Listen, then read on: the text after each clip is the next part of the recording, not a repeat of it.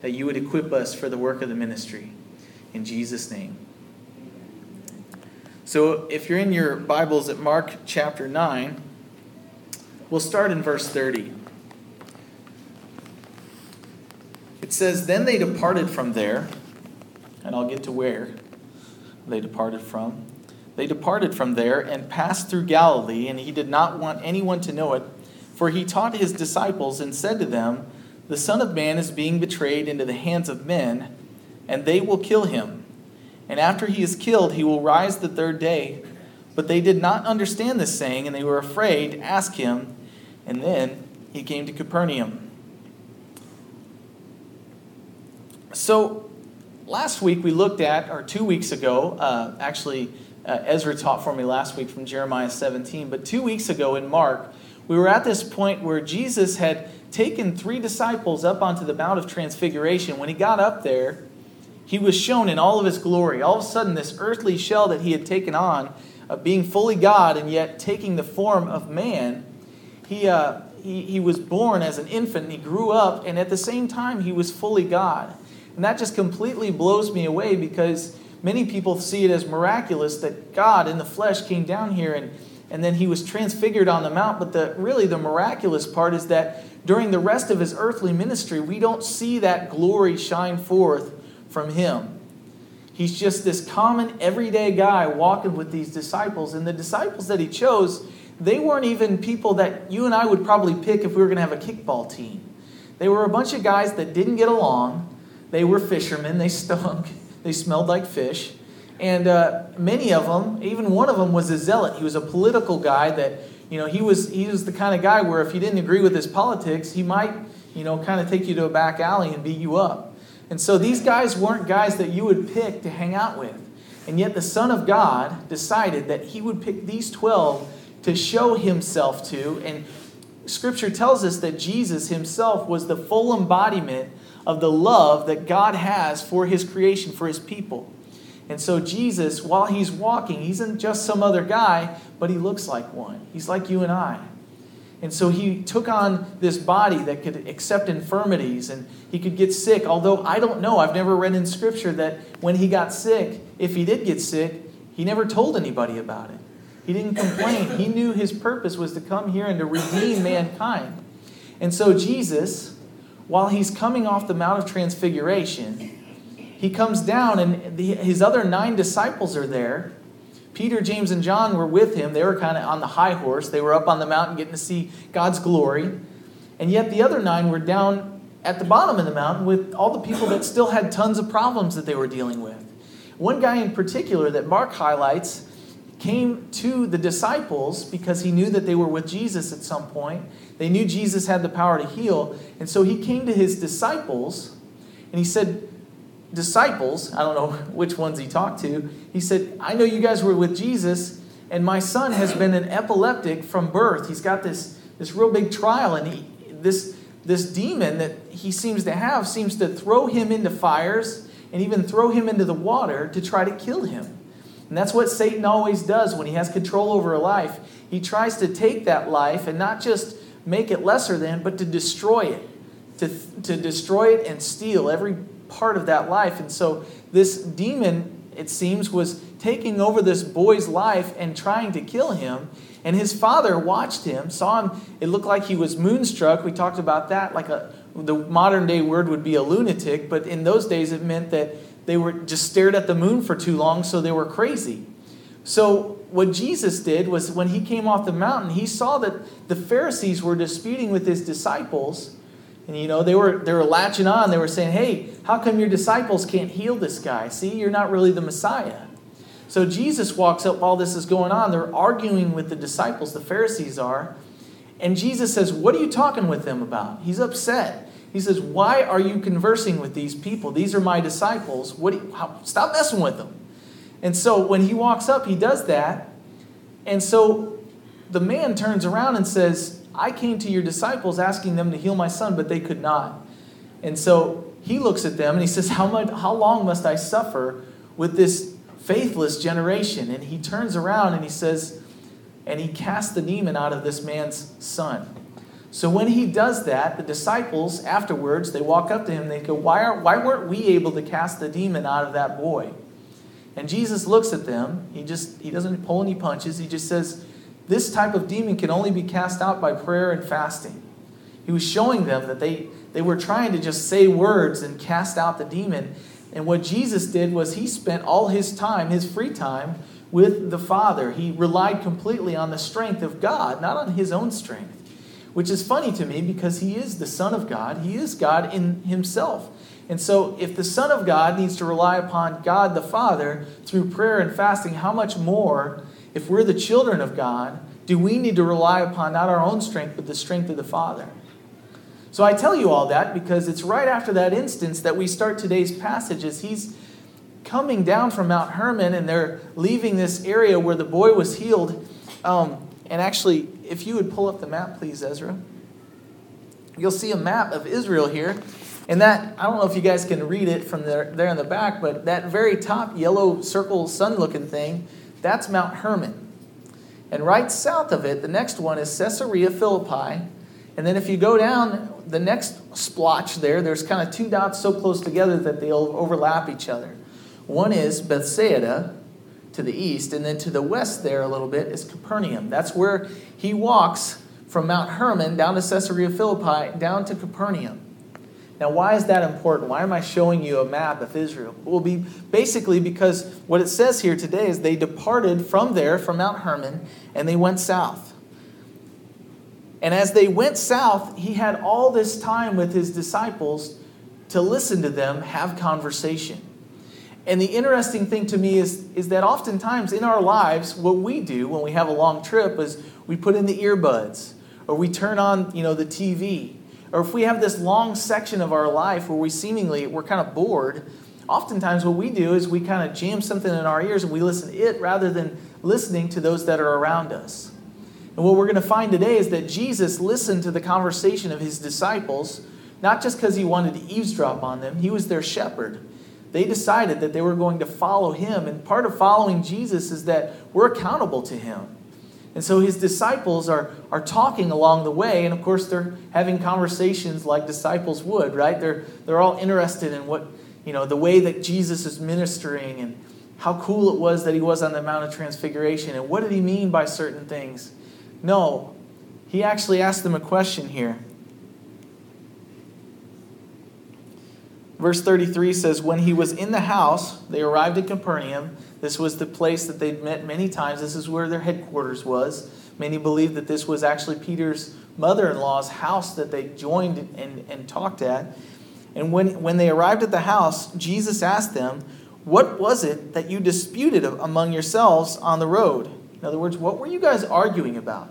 Now, I don't know about you guys, but if I had more than one kid or if I had a youth group in my car, I wouldn't say, hey, what were you guys discussing? What were you guys arguing about on the way? I'd ask them right then. But Jesus kind of waits until they get back and they can all have the conversation together. And he asks them, what were you disputing about on the road? And verse 34 says, they kept silent, for on the road they had disputed among themselves who would be the greatest. They weren't concerned with what Jesus had just done. They were concerned with how cool they were going to be in the kingdom of God. Remember, he's teaching about the kingdom of God and that it's going to come and that his disciples will be the ones that rule and reign with him. There's all these conversations going on. And so they're sitting there going, oh, cool. We're walking with you right now. So when your kingdom comes, we got first dibs. We got dibs. I call seat back. And even James and John, their mom at one point comes up to Jesus and says, hey, can you let my sons sit at your right and your left hand when your kingdom comes? So they didn't even ask Jesus, hey, can I be your second in command? They had their mom ask, But he asked them that question. What were you guys arguing about? And they all kept silent. Nobody answers. It seems like they were a little bit embarrassed at the fact that they'd even been discussing it. Otherwise, if they really wanted to know who was going to sit at Jesus' right hand and his left hand, surely they should have just asked him. Why don't they just ask him? Well, it seems that they know that that's not the important part, but they all decided that they would have a neat little discussion about it. So,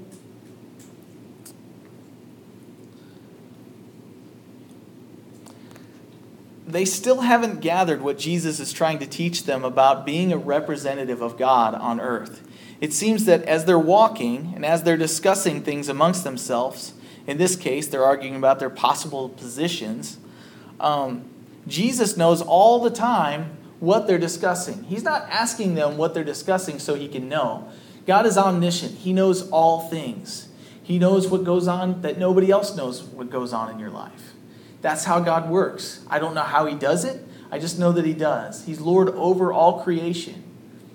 But what I want to say is that he knows what they're talking about, and so he stops and he asks them because he wonders if they really considered what they're sitting there arguing about. Are they arguing about something that really even matters? Because his desire for them as disciples is not so much to desire to have a position or to start a kingdom of their own. His desire for them as disciples is the same desire that he has for you and I as disciples, to go and make disciples. We haven't been blessed to be a son or a daughter of God so that we can just hold it to ourselves. We've been blessed. We've been bought with a price. We're no longer our own, so that we can be a blessing, so that we can be fruitful. Not for our own desires, not for our own little kingdoms, but for God's kingdom. And so what I wanted to point out as we kind of come to this point where we're 6 months down the road, we started a church and we're having Bible studies, and I wanted to point out the fact that Jesus, as a discipler, was not so much about having church.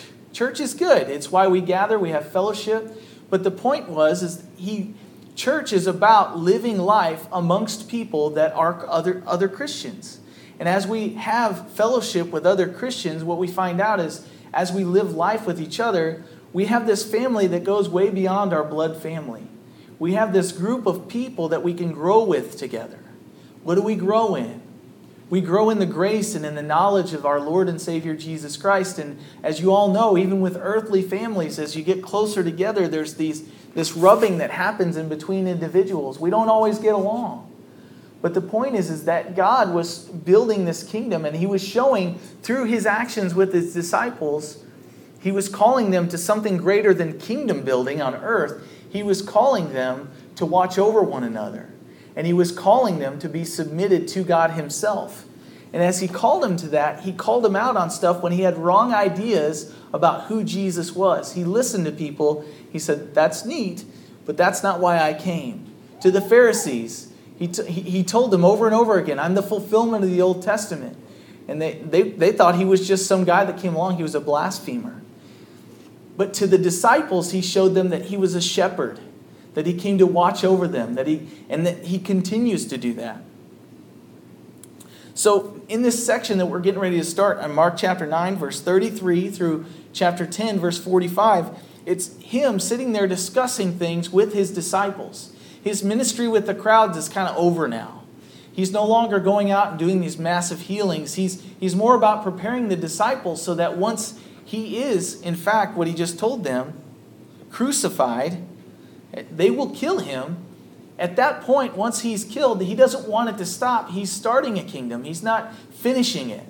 And so as he's starting this kingdom, he's taking these disciples and he's commissioning them to go out and do the work that he has started. But he doesn't just tell them with mere words. He tells them with his life. And what I want to tell you guys is that I'm not coming down here to fix people's problems, and I'm not coming down here to be everybody's end-all be-all. I'm coming down here to do my part in God's kingdom, and he's called me to teach the Bible.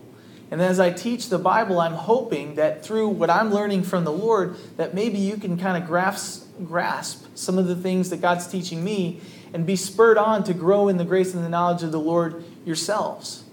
To point to the Lord and show you that he's being faithful in my life is just a way that I can say, hey, God's going to bring you through what you're going through. And God desires to teach you just like he teaches me every week. And I'm learning so many things, especially with the little girl now. I'm up a lot of hours of the night, and I'm sitting there going, Lord, I don't want to be up right now, but maybe it is you want to use even this time to teach me some things when I'm not sleeping. And so it made me think of the fact that Jesus really, he's just here getting ready to teach them the heart of a disciple. They've just said, hey, we want to be the greatest in the kingdom by saying, I wonder who's going to be number one.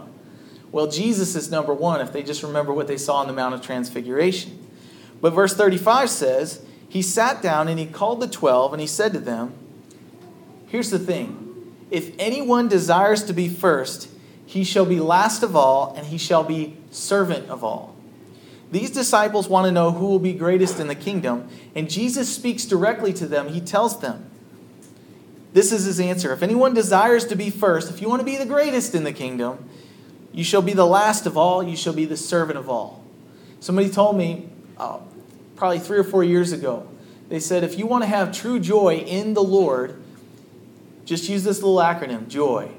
Jesus first, others second, yourself last. So if you want to be the greatest in the kingdom of God, not an earthly kingdom, if you want to be the greatest in an earthly kingdom, make sure you put yourself first. Make sure your priorities are all you. Make sure you build your kingdom, you step on people on the way up. But if you want to be the greatest in the kingdom of God, what you have to do is you have to be the servant of all. And Jesus tells them this while he is being the servant of all. Because remember, he's getting ready to literally give up his entire life so that others may have life abundant. So that he could die, be buried, die for the sins of the world, so that all others could be raised up in newness of life in the resurrection. He raises up in the resurrection as the firstborn of all who ever died. And when he dies, he was sinless, and so his sinless body being put to death was the payment for you and I, so that we could not only be forgiven our sins, but we could have our way paid to be in the kingdom of God, washed completely clean. So as he's talking to them about being a servant and laying down their lives, it made me think of Philippians chapter 2, verse 5 through 11. I'll just read it to you, and if you can't get there quick enough, just write down the reference. But I think it's interesting because this is the mind of Christ. Philippians 2, chapter 2, verse 5 through 11. This is what Paul wrote to the Philippians. He said, let this mind be in you, which was also in Christ Jesus, who being in the form of God, did not consider it robbery to be equal with God, but he made himself of no reputation. He humbled himself, taking the form of a bondservant, which was a slave in that day, and coming in the likeness of men. Being found in the appearance as a man, we talked about that, he had an earthly body, he humbled himself and he became obedient to the point of death, even the death of the cross. So what I want to make a point of here is that he was in the form of God, but he didn't consider it robbery to be equal with God. So number one step is he made himself of no reputation. He left heaven. It would be like you and I having this mansion, except, this is not really a good example, but this is the best thing I could think of. Having a mansion where it has McDonald's, it has a shopping mall in it, everything we would ever need. We're the most comfortable we could possibly be. All the things that you think that you need every day, you have them available to you. It's right there. You don't even have to pay anything for it. And you deciding, you know what? I'm going to leave that place and I'm going to move to the slums in a third world country and I'm going to minister to people because I care. Most of us wouldn't do that. It's the love of God that compels people to do that. Jesus here made himself of no reputation. He left heaven. But here's another thing. After he left heaven, he humbled himself and became obedient to the point of death. So he didn't just leave heaven. He left heaven and then he gave what life that he took up when he came down here, which was not very good compared to heaven. He took that life, the one life he was given by God, and he gave it up in death.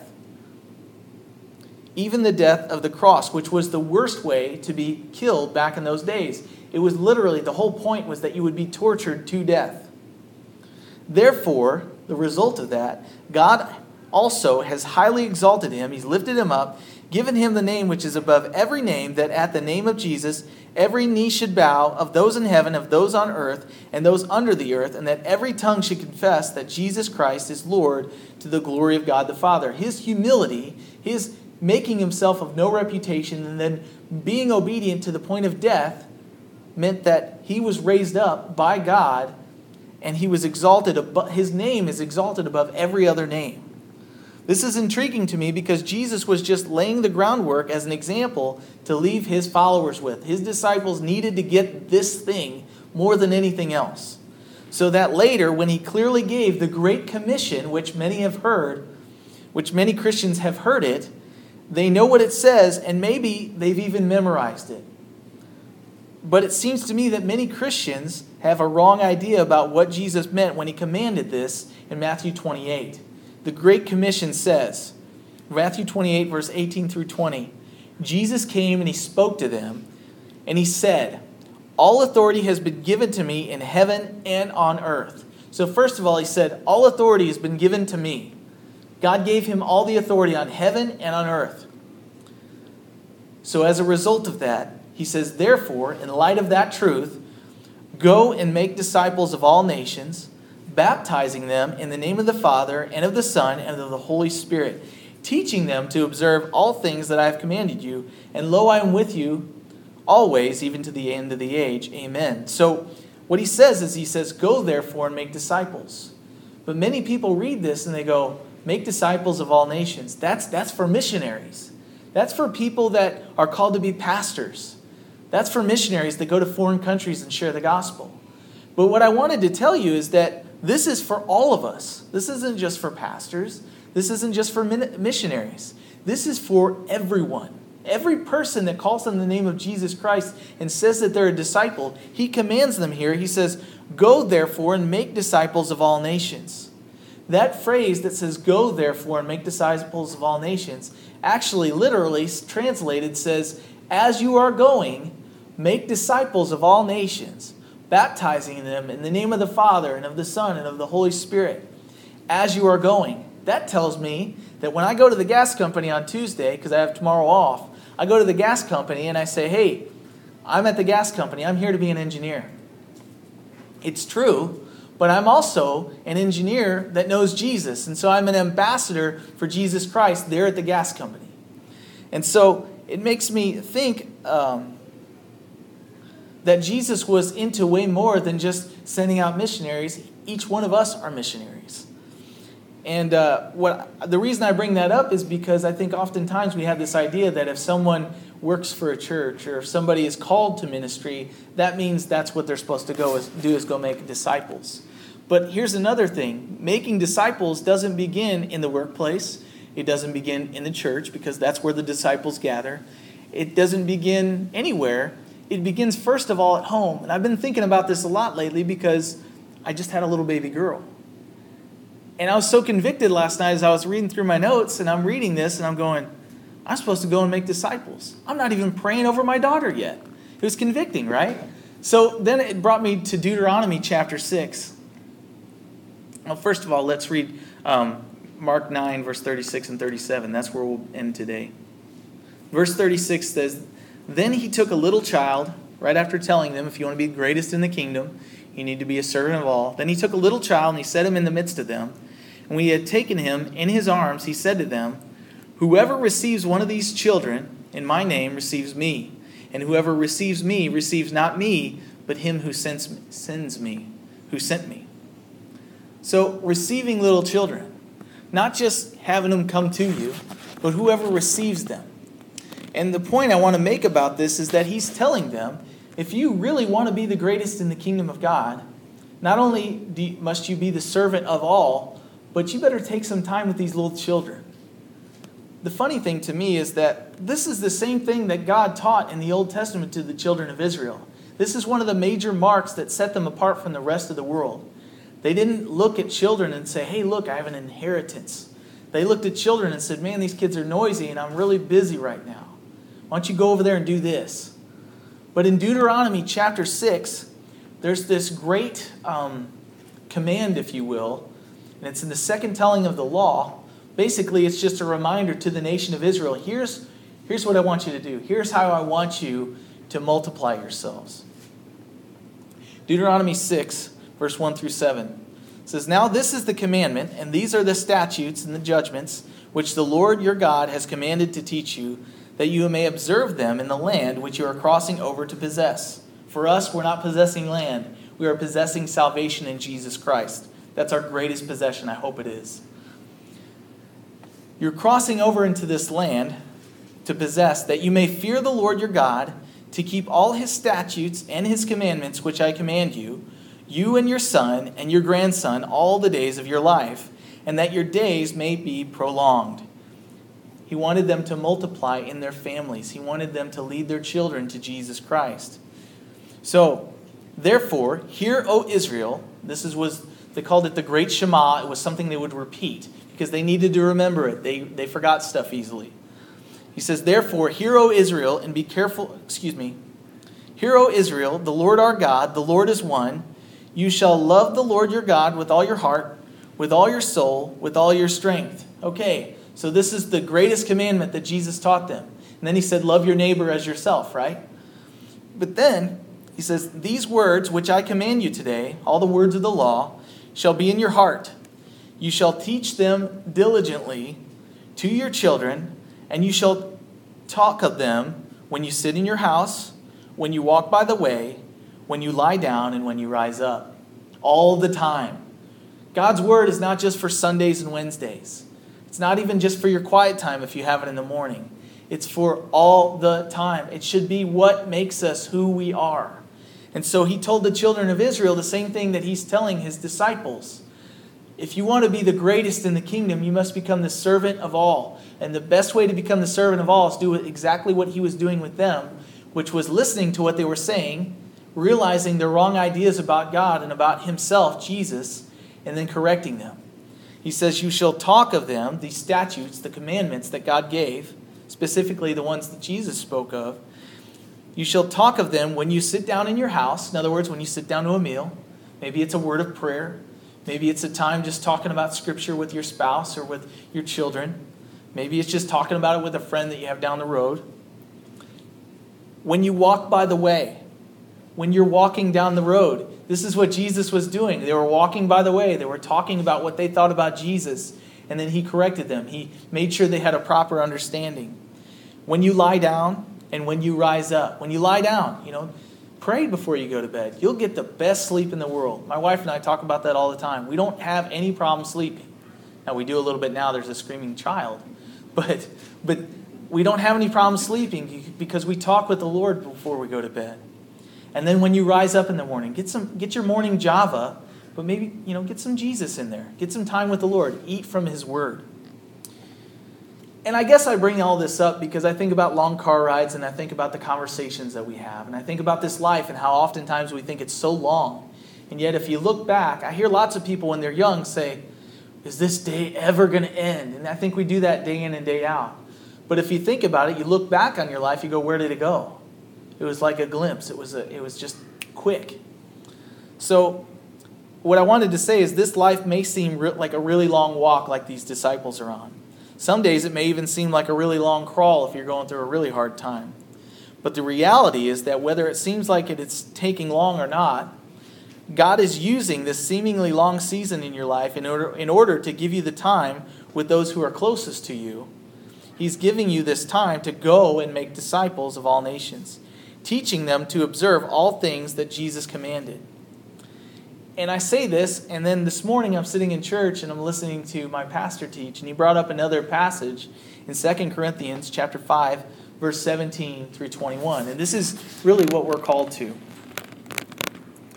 It says, therefore, if anyone is in Christ, which, think about that. If you're in Christ here tonight, if you are in Christ, this is going to speak to you. That's all. That's as simple as it is. If anyone is in Christ, he or she is a new creation. Old things have passed away. Behold, all things have become new. Now just take that in for a minute. That's pretty cool. It's a fresh breath of air. If you're overwhelmed and you feel like God's not been, like you just got this separation from God, if you are in Christ, you are a new creation. But then it says, now all things are of God, who has reconciled us to himself through Jesus Christ, and he has given us the ministry of reconciliation. That is, that God was in Christ, reconciling the world to himself, not imputing or depositing their trespasses or their former works to them. And he has committed to us the word of reconciliation, his word, the law that he was talking about to the disciples and to the Old Testament to Israel. Now then, because of that, we are ambassadors for Christ. As though God were pleading through us, we implore you on Christ's behalf, be reconciled to God. For he made him who knew no sin to be sin for us, that we might become the righteousness of God in him. So I guess the point of my message tonight is not so much anything new. It's a reminder of what we've been called to. Kelly and I feel called to be down in Arcadia Valley. Not just to start a church, not to be the greatest, but to be the servant of all. We want to see people come to Jesus Christ. We may not see them come in droves. We may not see a parade in the streets. That's fine. We're not looking for that. What we desire is to see people have one-on-one fellowship with each other, to have families that encourage one another in the Word, in prayer, in fellowship, through trials, through triumphs, and to be a part of the body of Christ, which is not a building. We know that. We don't even own a building. We just have this place that we gather. God provides for it every month. But as we gather, we can encourage one another to keep going, number one. And to number two, in everything, seek out what Jesus is trying to do. And so, on the other side, we're called to, as we leave the doors and go out into the world, be the ambassadors that God has called us to be Christians, to be Christ-like. And as we are, listen to people. Have conversations with people. And if you don't feel comfortable having those conversations about the Lord, get to know Jesus more and then go have those conversations. Listen to people's ideas about Jesus. You'd be amazed to hear what people think about Jesus and they think who he is. Most of them will never quote one verse of Scripture because they don't know it, but they think that they know Jesus. And we're here as salt and light to reveal to them, not so that they feel bad, but so that they'll see that they really don't know Jesus. Some of them will, but many people, most people do not. And so we can be that healing agent. We can be that balm, that ointment that we can put on the wound that is the fall. People are fallen, and because of that, they're caught up in sin. And so as we share the gospel of Jesus Christ, our desire is to point them to Jesus and that they be free from their sin and be given an abundant life. Maybe not a rich life, maybe not a big kingdom for themselves, but an abundant life because they'll have joy and peace in him. So that was my desire to share that tonight. And as we fellowship afterwards, I got cake because I just wanted to celebrate and say, God's done this in 6 months. We've been able to have services, worship the Lord every week, and then also God sold our house and those kind of things, and then the baby's here. I just felt like celebrating. So if you guys have time afterwards, I hope you can hang out, have cake, have coffee with us. Got some Hawaiian punch if you like that. But we'll just worship the Lord by fellowshipping with one another. And hopefully we can get to know each other a little bit more and encourage each other. Because Kelly and I are on our way down here because we want to be in your lives. Not to be nosy, but just to share our lives with you guys as you share with us. And then we can go fishing, and we can have fish fries, and we can, meet at the park or whatever. But we can walk this life of faith together in the community, and hopefully Arcadia Valley will have new converts, new people that will become disciples of Jesus.